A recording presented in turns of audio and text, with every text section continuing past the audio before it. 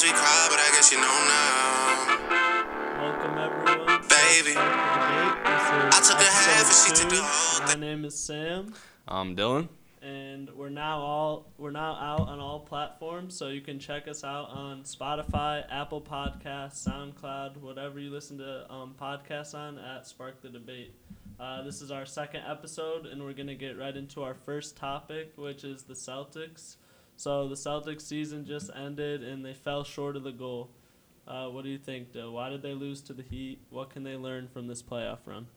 Well, first off, it was obviously a tough loss for the Celtics. I picked them to lose in the Eastern Conference Finals before the playoffs, but once we got to this point, I saw it was the Heat. The loss stings because I felt they were better. It was really a failure and a disappointment, to say the least. Yeah, I agree. I mean, I said it when this series started. I felt the Heat were an inferior opponent. I mean, they're a quality team. They have good role players, but I thought that we were definitely the better team and should not have lost to them. Yeah, but now getting into some takeaways, I thought that the Heat wanted it more. The Heat were the more aggressive team, and that's important in the playoffs. Their stars weren't afraid of the moment, and even when they were down, you just felt that the Heat were the more confident team.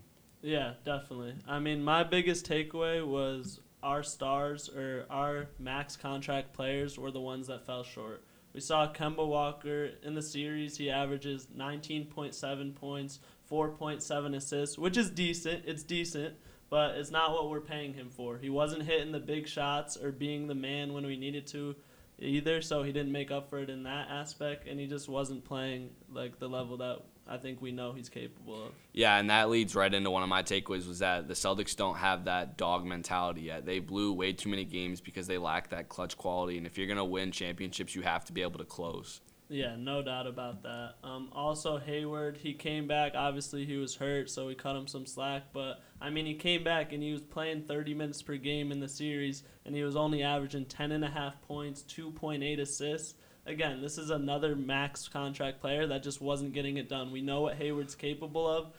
If his shot wasn't falling because he wasn't in rhythm, I think he's a good playmaker. He should have been making more plays. 2.8 assists is not good enough in 30 minutes per game. I get your point, but obviously a Gary Washburn piece came out that Hayward was playing on at 50%, so you got to cut him some slack there. But I think that's on Stevens for playing him too many minutes, which leads into one of my takeaways that Stevens got outcoached. Eric Spoelstra made every adjustment. His zone worked, and he knew what buttons to press at the right time.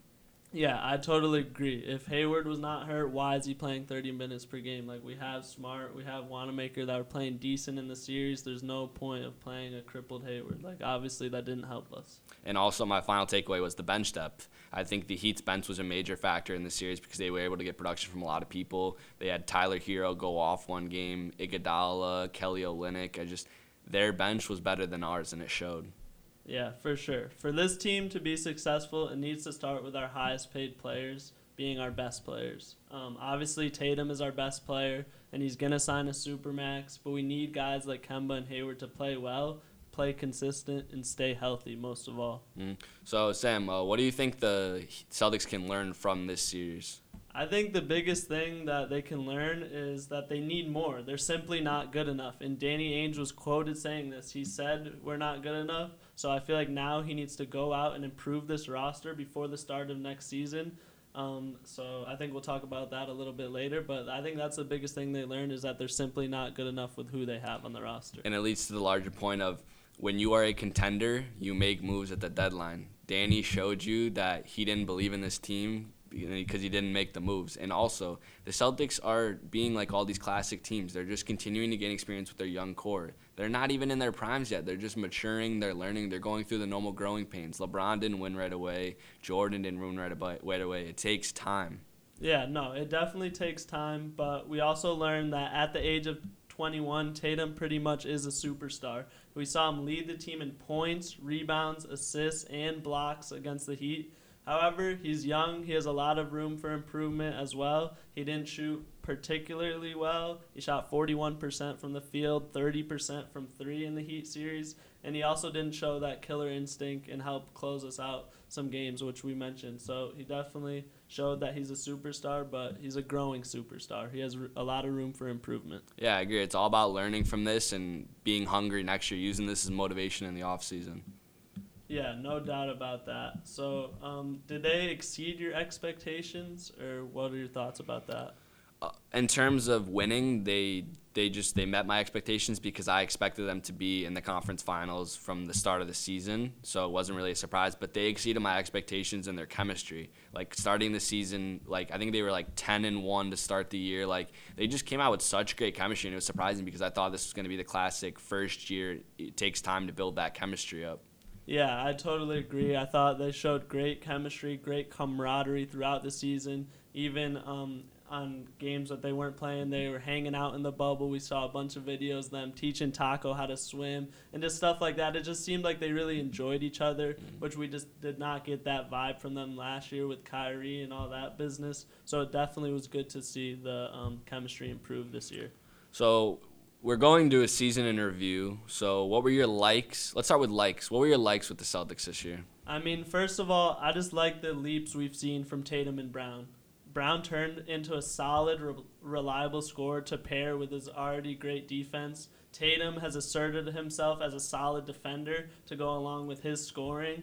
I'm also very high on Marcus. We know how special he is on the defensive end, obviously all defensive first team, but now he has also become a reliable three-point shooter, and we saw this in the playoffs. He had some huge games. So my first like is just the leaps we've seen our players get with improvement. Yeah, I agree on Smart. I really have nothing else to add with that. But I think Brown, he averaged 20, 6 and 2 this year. He was a fringe all-star, which I was not expecting, and he really made the leap shooting the ball. He's become a nice catch-and-shoot shooter, and if he's going to play with Tatum, that's a nice quality to have, is being able to catch and shoot. I also loved how aggressive he was. We've been waiting for him to become more aggressive over the course of his career, just taking it to the basket, because I really think he's reaching a point where he can just attack the basket at will, and I don't see who's going to stop him. Yeah, definitely. Brown took a huge leap on the offensive end, both attacking the basket and shooting the ball. And same with Tatum. Averaged 23 points, 7 rebounds, and 3 assists this year. He upped his scoring by 8 points. Like, these are the leaps we expect from a top 3 draft pick. He became a top 15 player and made the All-NBA third team, which is incredible in just your third year. Yeah, definitely. But what were some dislikes you had on the season? Some dislikes I had were the lack of bench production. I just felt that was really the only thing holding them back this year. They were 29th in the league in bench points all year. Yeah, we spoke about that in our lives. We were worried about the bench production all year. I mean, they were decent in the playoffs. Like, we saw them put up some numbers. But, yeah, again, my biggest dislike was the injuries, though, literally. Yeah. Like, the Celtics were a great team, but they have to stay healthy if they're going to win a championship ever. It just seems like every year we have this good team that we think they're a contender, and then when it comes down to it, we have these injuries that hold us back. But I think before we move on, we really need to dive into Tatum more because Tatum was super impressive this year. He's already ahead of other stars at his age. You just look at a guy like Paul George. In Paul George's age 21 season, he averaged 12, 6 and 2. Tatum this year averaged 23, 7 and 3. He's already making the leaps that these other stars haven't made. He's way ahead of them. And then you look at pull-up jumpers. He made 41% of 246 unassisted three-pointers. He shot the best percentage on pull-up threes. And you think of guys like Damian Lillard. He shot a better three-point percentage on pull-up threes. Yeah, no doubt. He's at that superstar level. We're seeing him make these plays, get these stats where he leads them in. He's a special talent for sure. Even in the postseason, he was truly remarkable, and it really isn't being talked about enough. There's only one player in NBA history, 22 or younger, to log at least 500 playoff minutes while averaging 25, 10, and 5, and that's Jason Tatum. He was super impressive this year, and I feel like none of the media is talking about it. Yeah, I mean, I feel like that just happens, though. When the Celtics fell short of their goal, they lost to the Heat, so that type of stuff just gets brushed under the rug. So the Celtics need to start winning if Tatum's going to start establishing himself and really getting talked about. Mm-hmm. Yeah. So do you have any other dislikes on the season? I mean, not really. I was pretty much happy with all of it. Like, I just feel like the chemistry came together well. They made it to the conference finals. Really just bench production, because I feel like if they had a bench like the Heat or the Lakers, they would have easily made it to the finals. That was just the thing that was holding them back. Yeah, definitely. And that, again, goes back to Danny Ainge. He's going to have to pull the trigger and put together a better roster. Mm-hmm. You know, like, he has to make the moves. And I mentioned it before. I dislike our max contract players underperforming. It's just unacceptable. Like, if they can't perform, get rid of them and use the money on other people at the end of the day. Yeah, holding on to assets is nice until you reach a point where they're not doing anything for you. Like, is really holding on to your first-round pick for Romeo Langford, was it worth it? Or would you rather have gotten a player that can help you contribute this year?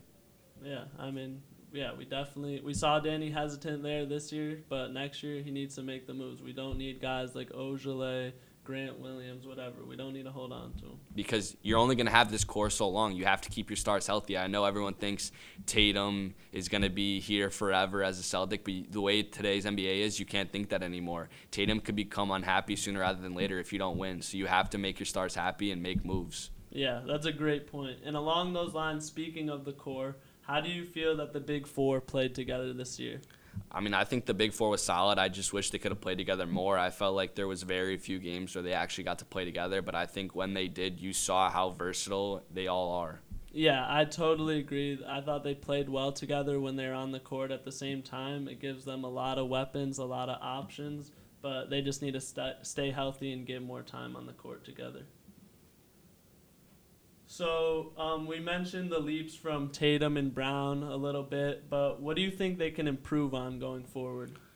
I think Tatum did this in the bubble. He improved his passing, but I like to see it more. I think if he can raise his assist total to 5 to 6 a game, he can really be in that MVP conversation. And then just continue to improve his shooting, because if he can continue to become an elite three-point shooter, he's really going to become unguardable.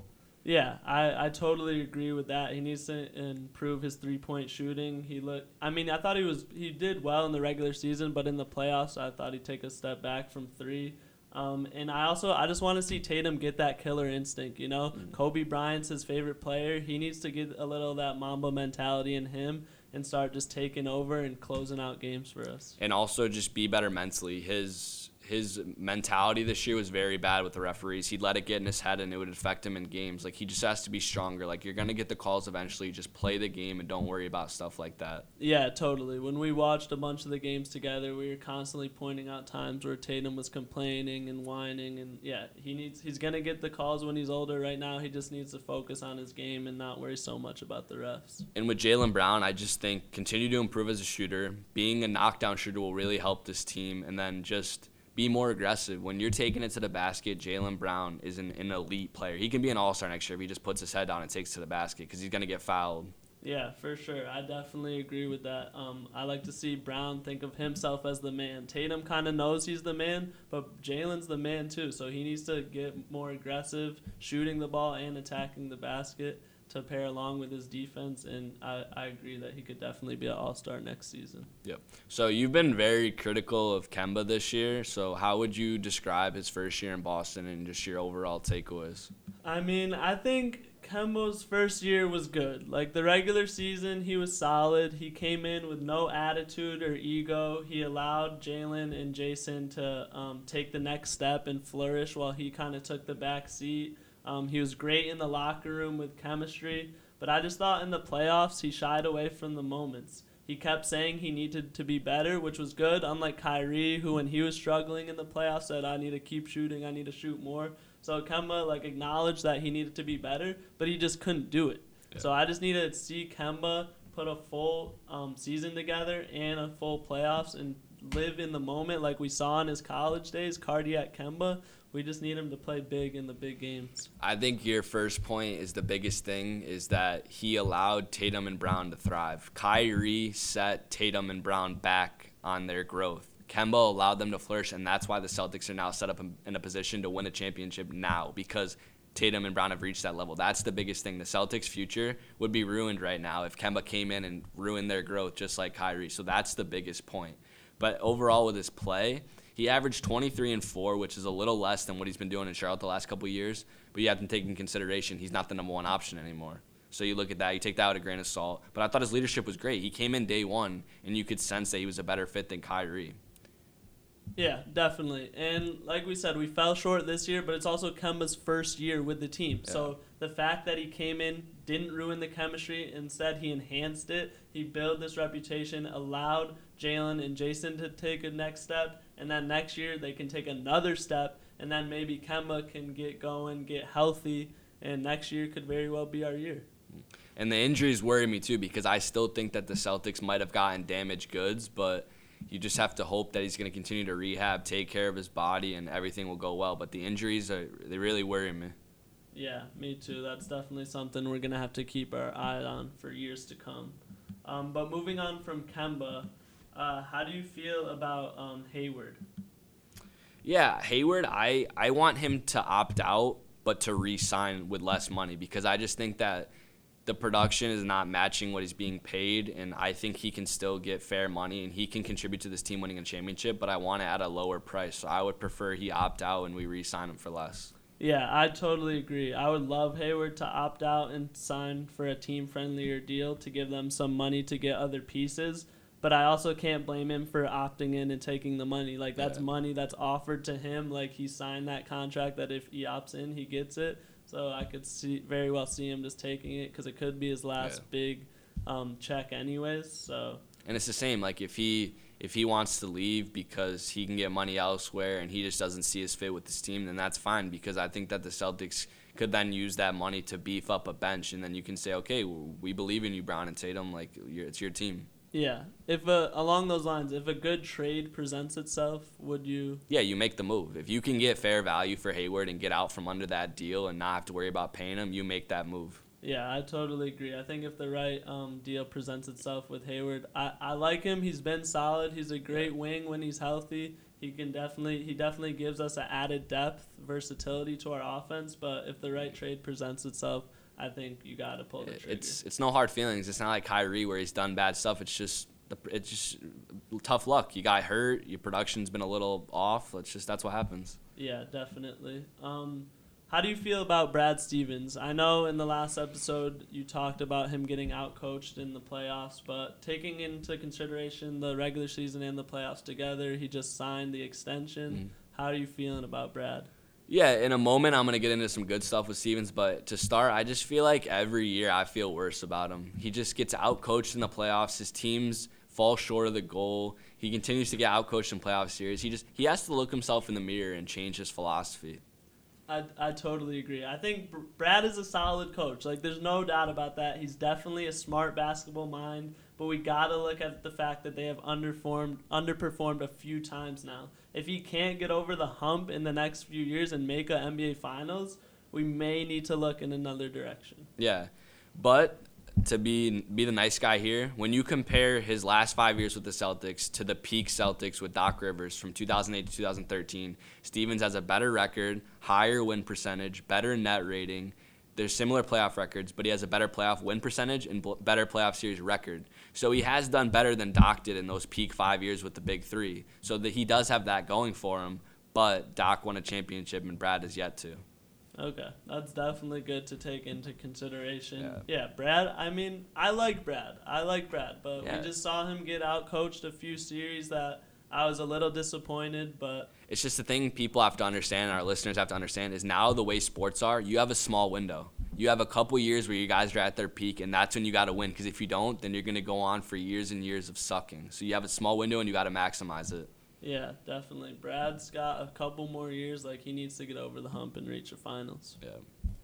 So, moving on from the coaching, what are your thoughts on, like, early draft free agency preview? What do you think the Celtics should do with that? Yeah, we're going to get into it more in depth as the offseason goes on. But just to start, the Celtics have 4 picks this year, with 3 of them being in the first round, and I don't want them to use a single one. You trade them all. We've drafted enough people the last few years that we can just say, okay, let's see if they develop. But it's time to package them all and either move up or trade them for a veteran. Yeah, I completely agree with that. I do not want to see the Celtics draft a single player this year. Last year, we got way too many rookies. None of them were really that helpful, but Grant made an impact, but he's not like gonna help you win a championship. He can just be like a solid regular season guy. Exactly.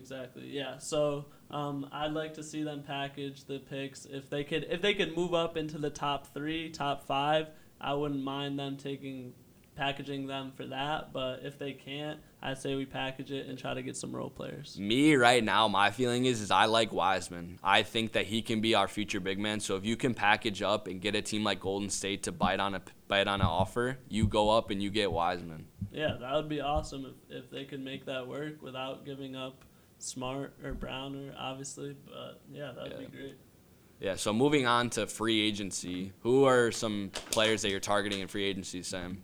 I mean, there's a lot of good free agents this year. If you just look up the free agents this year, there's so many. There's guys like Crowder, Baines, Ibaka, Evan Fournier, Bertans, Gallinari, Joe Harris. Like, I feel like there's a lot of guys out there that are just perfect for what the Celtics need. The Celtics need scorers. They need big men. They need guys that can space the floor.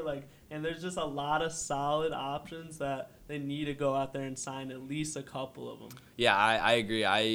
I went and picked 3. So right now I'd say I want Bertans because he can give you shooting as a stretch 4. Jordan Clarkson because he's just a scorer off the bench at the guard position. And then Aaron Baines because he's been with the team before and he's a big man that is not afraid to go at any big man. Yeah, I would love to see Baines come back. He brings that toughness, and he can also space the floor and hit some threes. But Ibaka could do the same thing. If we could snag an Ibaka from the Raptors, he can give you that shot blocking inside and the three-point shooting, which I think would fit very well with the Celtics. Ibaka would be nice, but I think Baines would be cheaper than Ibaka, so you got to go cheap. I just think guys like Gallinari and Ibaka will probably be out of the Celtics' budget. So guys like Jordan Clarkson and Aaron Baines are probably going to fit where they're looking for. Yeah. Definitely. I mean, also if they could snag a knockdown shooter like Joe Harris or even Bogdan Bogdanovic or Evan Fournier, these are just key pieces that would immediately make an impact for the Celtics team. Yeah. So how can they become a championship caliber team? We talked about they have a lot to improve on. They need to add role players, but the bottom line, what do they need to do to become championship caliber? First, it starts with a better bench. Danny Ainge has got to be on the phone. This is an important offseason for Danny. This is his time to build another contender. He did it in 2008 with Garnett and Pierce and Allen. This is his time to build another great bench. And also, the Stars just need to get the dog mentality. They just need to come back with a killer mentality next year. I expect them to come out wanting it. I think they understand that they came short of the goal this year. I expect them to come out next year with fire under them. Yeah, I pretty much have the same thing. I think they need to improve the roster, get a couple of guys that we mentioned before, those free agents, plus a better center. I mean, Tice was solid. We didn't really talk about this, but I feel like Tice was solid, but I'm not sure he's the starting center on a championship team. Yeah. I think we need a little more. Solid backup. Yeah, he'd be definitely be a solid backup. And then we just need to stay healthy, improve as a team, and like you mentioned, we need to find that killer instinct. We can't keep blowing these leads. You saw it with the Lakers. They won the championship. They didn't blow a fourth quarter lead all season. Mm-hmm. If we're going to win a championship, that's what we need to start doing. Yep. We're right there. We just need to improve a few things. Yeah, so the second topic now, we're going to move into the NBA as a whole and talk about the NBA Finals a little bit. So what were your overall thoughts on the Finals? The finals were good. I mean, we saw the ratings drop again, which was interesting. But I feel like that's been the trend for the NBA. The ratings are just dropping in general. But you say the finals were good? I mean, it was 6 games. I was surprised that he took him to 6 games, honestly. I thought it was going to be a sweep. But Jimmy Butler, he played great. Yeah, I mean, for me, the finals were boring. You just see the two teams, and you're like, if the Lakers don't win, this is pathetic. There was just zero excitement. You knew what the outcome was going to be. The ratings dropped, rightfully so, because that's how bad the league is now. Even the second greatest player of all time can't draw ratings, so that just shows where the league is at right now. I mean, yes, but also due to other reasons, it's not the typical season for the NBA. There's football going on, there's baseball going on, that just causes them to lose some excitement. It was just a weird time for the NBA Finals. But I also agree that, it's the Miami Heat versus the Lakers. Everyone knew the Lakers were going to win. The Heat are not that fun to watch, but yeah. So, LeBron wins his 4th. We've said it before. We still do not think that he's the GOAT, even with the 4th title. But how do you think it affects the GOAT debate? I think LeBron is undeniably the second greatest player of all time. Jordan and LeBron have now separated themselves from everywhere else. Whoever you compare now, it's to those two. He had a great finals, 29, 11, and 8. That's just amazing for LeBron. Jordan still has a whole Hall of Fame resume over him, though. You've talked about this before. The gap is still very large. And I think if LeBron wins another one, then they're tied. then it'd be tied. But you just look at it. There's only 2 people who ever have 4-4-4, 4 MVPs, 4 championships, and 4 Finals MVP. It's just those 2 and everybody else. Yeah, along those lines, you mentioned it. The gap between them, LeBron still needs to get 2 rings, 2 Finals MVPs, 1 Defensive Player of the Year, 1 MVP, 4 all-defensive first teams, 9 scoring titles, 3 steal titles. Like that, like you said, that is a whole Hall of Fame career in itself right there, and that's what Jordan has over LeBron still right now. Mm-hmm. Yeah, I mean, you hit the nail on the head there. So we saw some great performances from Jimmy Butler and Anthony Davis in the finals as well. What were your thoughts on those 2? Yeah, I thought Jimmy Butler proved something to me this postseason. I've been a real doubter on Jimmy Butler. I never thought he was really anything special, but he averaged 26, 8, and 9 in the finals. He had 2 triple-double performances, which only one other player has had more than 1 triple-double in a finals, and it was LeBron. So, very impressive from Jimmy Butler. His Game 3 performance was the stuff of legends. It was like AI against the Lakers in 0-1. I was really impressed with Jimmy Butler. Yeah, Jimmy Butler was very impressive. He definitely showed that he's got what it takes to win. Where he lacks in skill, like he's not a great shooter, he makes up for it in mentality. And honestly, I mentioned that I want Tatum to have the Mamba mentality, but I kind of see it in Jimmy Butler, you know? Yeah. He doesn't complain. He doesn't back down to anyone. And he's the kind of guy that every team wants. Like, he just wants to purely win. He said it when he first went down to the bubble. He said it's a business trip. Like, he didn't even want his family interrupting him. Like, he's just a guy that you want, and he wants to win. Yeah, I agree. And the same with Davis. When we talked about, our postseason preview, we talked about, can Davis be that Robin to LeBron's Batman? And he proved it. He averaged 25, 10, and 3, and he shot 95% from the free throw line. That just shows that these 2 are destined to win more together, and Davis he's going to be an all-time great. Yeah, no doubt. Davis is a special talent. I mean, he's arguably top 5, top 6 in the NBA right now. He showed that if you put him on a team like the Lakers alongside of LeBron, he definitely has what it takes to win. And I feel like now that he's won with LeBron, I feel like when LeBron leaves, he can be that Batman in the NBA, and he can lead a team to a championship because now he knows how to do it. Yeah. LeBron has showed him the way, and it seems like he's got what it takes. Yep. So what are your thoughts on the NBA targeting Christmas Day or December 22nd for the season opener? I'm not a fan. I feel like it's too quick. They're trying to rush everything for teams. I liked it when they were talking about late January, early February. I just think you need to give these guys some time. I think if you want a better product, you have to give these teams and these players more time to just gather themselves and get ready. I mean, me from a personal fan standpoint, I love it. I mean, I want the NBA back as soon as possible, you know? Yeah. Christmas games that's my favorite part of Christmas is watching the NBA games. So from a straight fan perspective, I totally love it. But I understand what you're saying. Like, the season kind of just ended, and then in a month or 2, they're going to start it back up. I see that they need an off season, but if they're ready to play, I mean, some teams have obviously been off for a while. So if they can work it out, I would love it. And I look at it from a pandemic standpoint of if a second wave is coming, why do you want to start right when that's hitting? You want to kind of give yourself a chance to say, because they're talking about, do we want to do another bubble or do we want to do regional? Like, they shouldn't rush it. You need to really think this through because you don't want to start in the middle of another wave of a pandemic and then you're screwed and then you have to start a season and then stop it and then start it again. Like, they need to take some time and just figure everything out. Yeah, I agree. I thought it was a little weird that they already came out and said that they were targeting January 15th, and then they came out and said they were targeting December 22nd. I feel like they need to sit back and work on the logistics of it, worried about the second wave. Like, I don't think the players want to go into a bubble again, but I don't know if they're going to be able to do the normal NBA either. So they got to figure it out logistically before they say a real date and say that they're going to start. Yep. So moving on to the third topic of the day, moving away from the NBA, we're going to get into the Patriots a little bit. So what were your Week 6 thoughts and takeaways?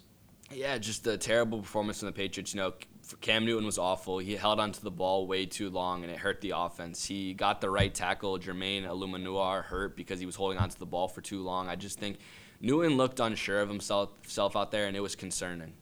Yeah, I mean, I feel like they all look sloppy out there. The lack of practice definitely showed. They were only able to practice like 1 or 2 times in the week leading up to it. They basically just had walkthroughs, And I thought it really showed. They came out flat, and they looked pretty sloppy all around. Yeah, Newton had 157 passing yards, 2 picks. We finally saw the inaccurate Cam that I was trying to tell all of you that he was. This is the reality. Cam Newton was in the honeymoon period early on. This is the reality. Cam is just an average quarterback, and if the Patriots are going to be great, he has to exceed his normal expectations. Yeah, I agree. And it was also just the simple things that ended up costing them, which we don't usually see from Belichick coach teams.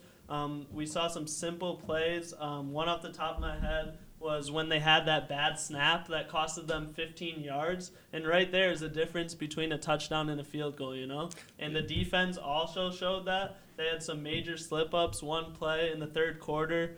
They had the Broncos 3rd and 21, and they let them get the first down. Those are the type of plays that you just can't let happen. Yeah, that's a great point with the Belichick thing because I tweeted that out about Belichick. Like Belichick's struggling this year because normally his teams don't have that many miscues. Like you look at the Broncos, they are missing their best wide receiver, their number 1 tight end, and one of their best running backs, and you still you don't stop them. The defense was solid, but you have to be a little sharper. The Broncos didn't punt until the 4th quarter, and yeah, okay, you held them to 6 field goals, but it's got to be better than that. You shouldn't be having a team not punt on you until the 4th quarter. Yeah, no doubt about that. And the Patriots did get 2 interceptions, and they did give them a lot of yards, but still, Denver had 5 more minutes of possession. Your whole thing is you need to dominate the time of possession, and you didn't do that in this game. And also, I thought the Broncos' defense exposed the Patriots' offense. They were really aggressive in the run game, and they were blitzing Cam a lot. When you stop the run on the Patriots and you blitz Cam, their offense doesn't know what to do because they can't throw. So that's now the blueprint. If you just stop the run, what are the Patriots going to do? Yeah, so speaking of that, of the offensive struggles, let's get into your 3 up, 3 down. Yeah, so let's start with the ups. I got number 1, Adrian Phillips. I think besides Cam Newton, he's arguably the best free agent signing for the Patriots this offseason. He's making what seems like every play in the running game. He had 11 tackles and 2 of them for loss. He's been a very good surprise this year. Number 2, I got Jonathan Jones. He played the best game of his career. He was making plays everywhere. He had an interception, and he was targeted 7 times and only allowed 1 completion. So a solid game for Jones. And then number 3, Juwan Bentley, who I've heavily criticized a lot this year, but I thought he played his best game of the season. He looked explosive, and he was making big plays. He led the team in tackles with 12, and 2 of them were for losses. It just seems like he's getting better with more reps. And now for my downs, I have Cam Newton, obviously. 2 interceptions, held onto the ball too long, and just an overall bad game. And I know he almost let it come back, but they should have never been in that position with the amount of players that the Broncos were losing. You have any thoughts on that? Okay. Number 2, Josh McDaniels. Awful play calling from Josh that game. You see that Denver is stopping your running game, so why do you continue to do it? Maybe try to pass or just try some other stuff. Like, the trick plays are stupid. It looks like you're a high school team out there. Like, let's get it together here, Josh. Number 3, I got Julian Edelman. Another bad game. I've been trying to tell people Julian Edelman is washed. Since last year, he has led the league in drops. He's not the same player anymore. He only had 2 catches in this game for 8 yards. He can't get open, and he's supposed to be our number 1 receiver, and he's out there looking like he doesn't know what he's doing. Regarding that, so are you worried about the receiving core? You mentioned Edelman. I mean, I feel like everyone kind of struggled. N'Keal Harry had 0 receptions. He only had 2 targets, I think. And Edelman had 2 receptions for like 8 yards. Are you worried about this receiving core? I am. It needs to improve. Edelman is dropping everything. Harry's a bust. He can't get open. The Patriots could have had DK Metcalf instead of N'Keal Harry, and we're just looking out there. N'Keal Harry sucks. He can't get open. He's not aggressive. If you're 6'3", 280, why are you getting bullied by small cornerbacks? This dude is literally garbage, and it's annoying me because you spent a first-round pick on him. Yeah, no, it's definitely disconcerting to see. And Edelman, it just looks like he's kind of washed up. He just doesn't have it anymore. Mm-hmm. I think he's just getting too old. Yeah, it's just it's reaching. He's reached the mountaintop. It's done now. Like, Brady is still getting better with age. Edelman's getting worse with age. Yeah, no doubt. But so how do you feel about the defense? I think the defense is slowly improving. You know what you're going to get from the cornerbacks and the safeties. They're very good. But guys like Juwan Bentley are improving with more reps, and I feel like younger rookies are starting to come on. It seems like with more reps, this defense is getting better and better. Yeah, along those lines, like I think they showed that they're a solid defense. Like we saw at the first, they held them to a lot of field goals, like which is good. They weren't giving up touchdowns, but still, like they have a lot of room for improvement. Like they could have got a few stops there, like I mentioned that one time. with 3rd and 21. Like, they just got to pick up the small stuff, and then the offense needs to get going, and then they can build off it. Yes. So, are you worried about Cam moving forward? I am, because I think he's finally come back to reality. He's an average quarterback, and he has to exceed those expectations. And he looked unsure of himself out there, and if he continues to hold on to the ball, he's going to get himself hurt, because he took so many hits that he should have avoided in that game, and you just worry, like, geez, this dude's going to get killed. Yeah, I agree. I mean, it's obvious that he's not MVP Cam, but we need him to play a little bit better, hopefully.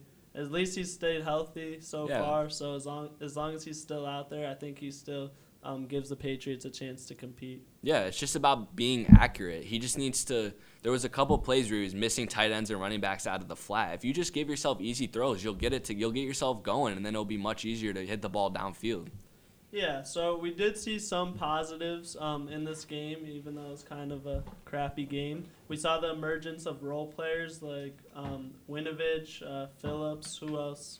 Yeah, so Phillips has obviously been improving this year. I think he's one of the best free agent signings they had this offseason. He's making every tackle. Then you have guys like Chase Winovich. He's the next great Patriots pass rusher. This year, there are 4 players, including Winovich, who have a pass rush win rate of 25% or higher. It's him, Khalil Mack, TJ Watt, and Myles Garrett, who are arguably the best pass rushers in the league. So a lot of great signs for Winovich. And then you have Michael Onwenu, the guard. He's the best Patriots draft pick of this year. Since Pro Football Focus started grading rookies, he's the 4th highest graded offensive rookie, behind guys like Aaron Rodgers and Russell Wilson. And he's the highest graded rookie of this year as a guard. Just a great draft pick by Belichick in the 4th round.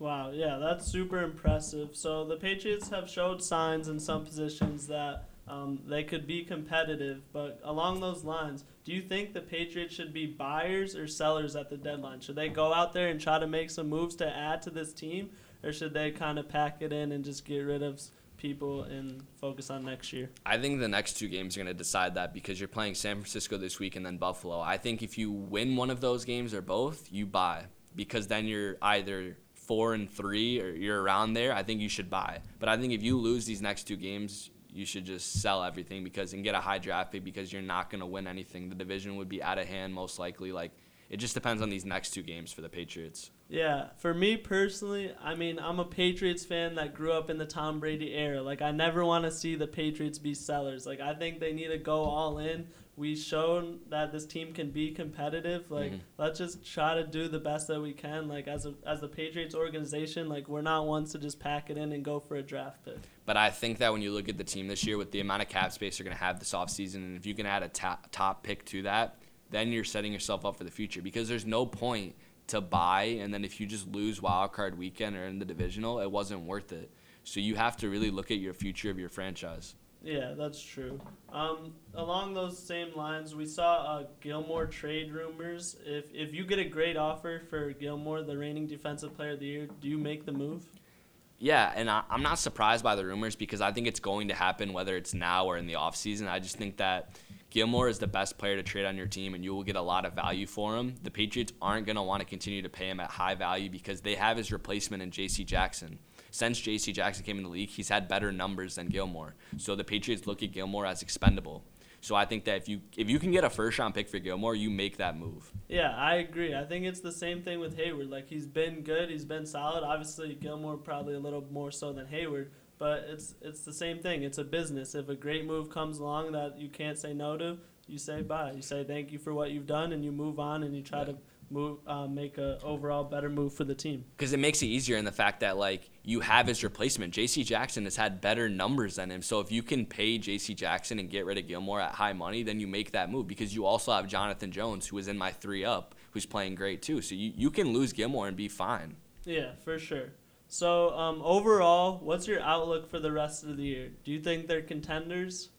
I personally thought they were never contenders to begin with, so nothing has changed for me. I think they're in a very scary spot right now, and they have to start winning, because their schedule doesn't get any easier. So for me, they were never contenders unless they trade for someone. So they still, for me, remain a fringe playoff team.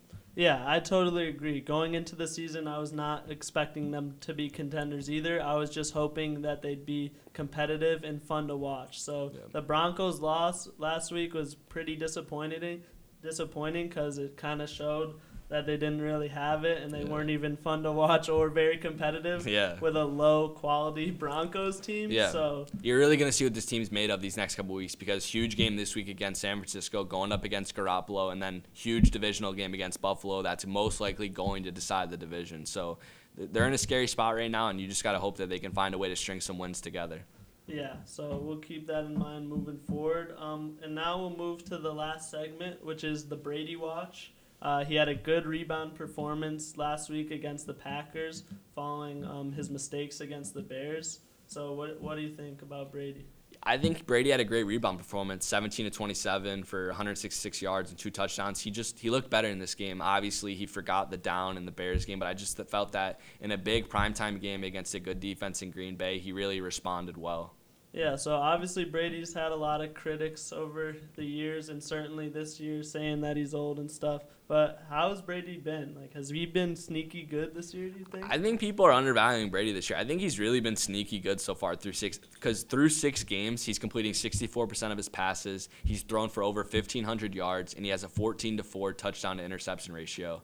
And he has a 97.8 passer rating. Brady's been really good, and now he just got Antonio Brown. Their offense is only going to get better. Yeah, I was just going to ask that. So how do you think the addition of Antonio Brown changes things? Me personally, I don't think it makes a difference, because I don't think he's going to make it through the season. I still think that they're getting the same Antonio Brown that walked into that cryo chamber and got his foot all icy. I think he's the same guy who tried to fight his wife. Like, I don't think they're getting the Antonio Brown of 5 years ago. So I think that if Brown plays to how he can play, they can win the Super Bowl and they shouldn't lose, but I don't think they're getting that Antonio Brown. Okay, so overall, are they the favorite to come out of the NFC? A lot of America is saying that now because they have Antonio Brown, but like I said before, I don't think he's going to make a difference, so I don't think they're the favorite. I think they're top 3 favorites to come out of the NFC, but yes, if Antonio Brown plays to the level he's capable of, they shouldn't lose this year. They should not lose in the Super Bowl. Yeah, I totally agree with that. I mean, Antonio Brown is a special talent. If he can get his head right and just play like how he's capable of playing, the Bucs are going to be a scary offense, pairing him with the likes of Mike Evans and Gronk and everyone. But I would be really hesitant to say that he's going to play at that level and be sane the whole year. So yeah. I don't think it's going to work out either. Yeah, for sure. Any closing remarks before we head out? No, I mean, tomorrow, 4:25, Patriots play the 49ers. Huge game. Get to see Garoppolo again. And, yeah, NBA offseason in full force now. You're going to be hearing all the rumors. Celtics rumors are already starting. So, yeah, it's a good time to be a Boston sports fan. No doubt about that. All right, thank you, everyone, for tuning in. Spark the debate out. Yeah, we'll talk to you soon.